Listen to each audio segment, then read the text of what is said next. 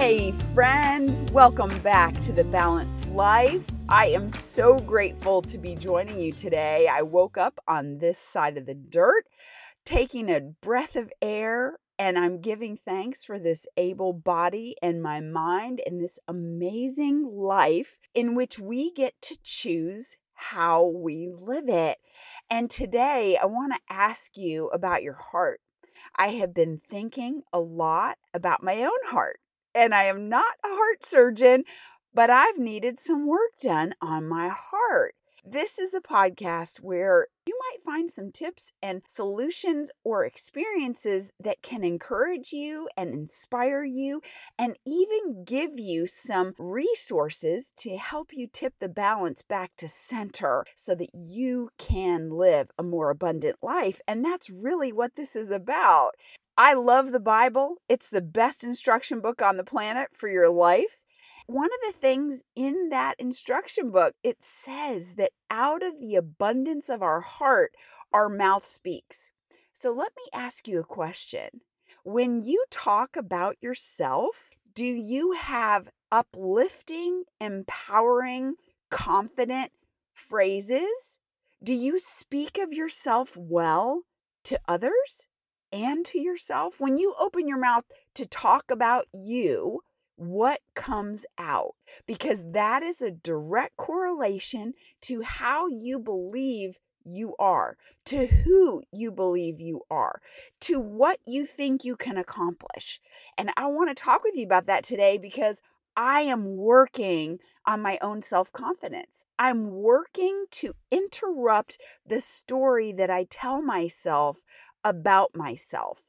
I have recognized that I have some stinking thinking in my life. Most of us spend 76% of our thoughts thinking negatively about ourselves. And I have gotten in touch with that, and I'm in an active progression. I don't have all the answers. I'm just practicing this. And I hope that these tips for you are going to help you because, my friend, you have greatness inside of you. And it can only be realized when you start seeing that within you. And if you don't see it, I want to offer you some solutions. Last year, I started working with a coach. And one of the things this coach told me early on, after sharing some vision, I shared some of my dreams, I shared some of my message and my passion. And he said to me, Ellen, I believe in you. I have faith that you are going to see these things realized. And you know what, friend? I didn't believe that for myself. I recognized it right then and there that, wow, somebody believes that I could do something that I'm not sure I can do myself. I realized at that moment that I didn't have the faith to believe it in me, but this other person did. And I borrowed my coach's belief and I took the steps anyway. Now, in this amazing instruction book of life called the Bible, there's another verse, and it says that faith is the substance of things that we hope for. It's the evidence of the things that we don't see yet. And what that means is that faith is the thing that you can hang on to. It's the hope that you have that as you take step by step, as you capture those negative thoughts and you start saying to yourself, I can do this. I will do this. I am an amazing person with amazing abilities and I am going to figure it out. I am going to learn the skills that I need. I am going to adopt the mindset that I need.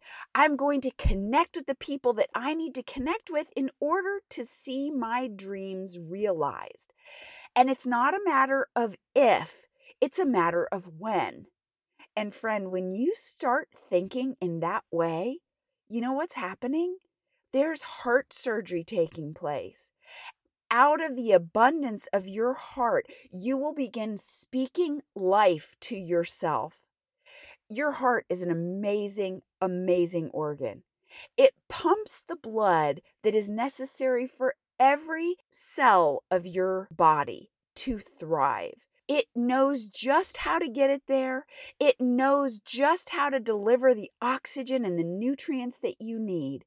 And when you get your spiritual heart right, when you get your emotional heart right, when you get your mindset and your heart all going in the same direction, oh my goodness, friend, there's not going to be anything that holds you back, because that is the substance of the things you're hoping for, the things you're dreaming for, the things that you're longing for. In that amazing instruction book, there's another verse, and it says that hope deferred makes the heart sick. Oh my gosh, I think all of us can relate to when we've been heartsick about something. It's one of the most miserable places that you can be in your life. And if you're there right now, my friend, I want to offer you some hope. It will not always be that way. Hold on to the things that you know to be true. Reach out to others and find that hope that you need to take another step. The other part of that verse says that a longing fulfilled is a tree of life.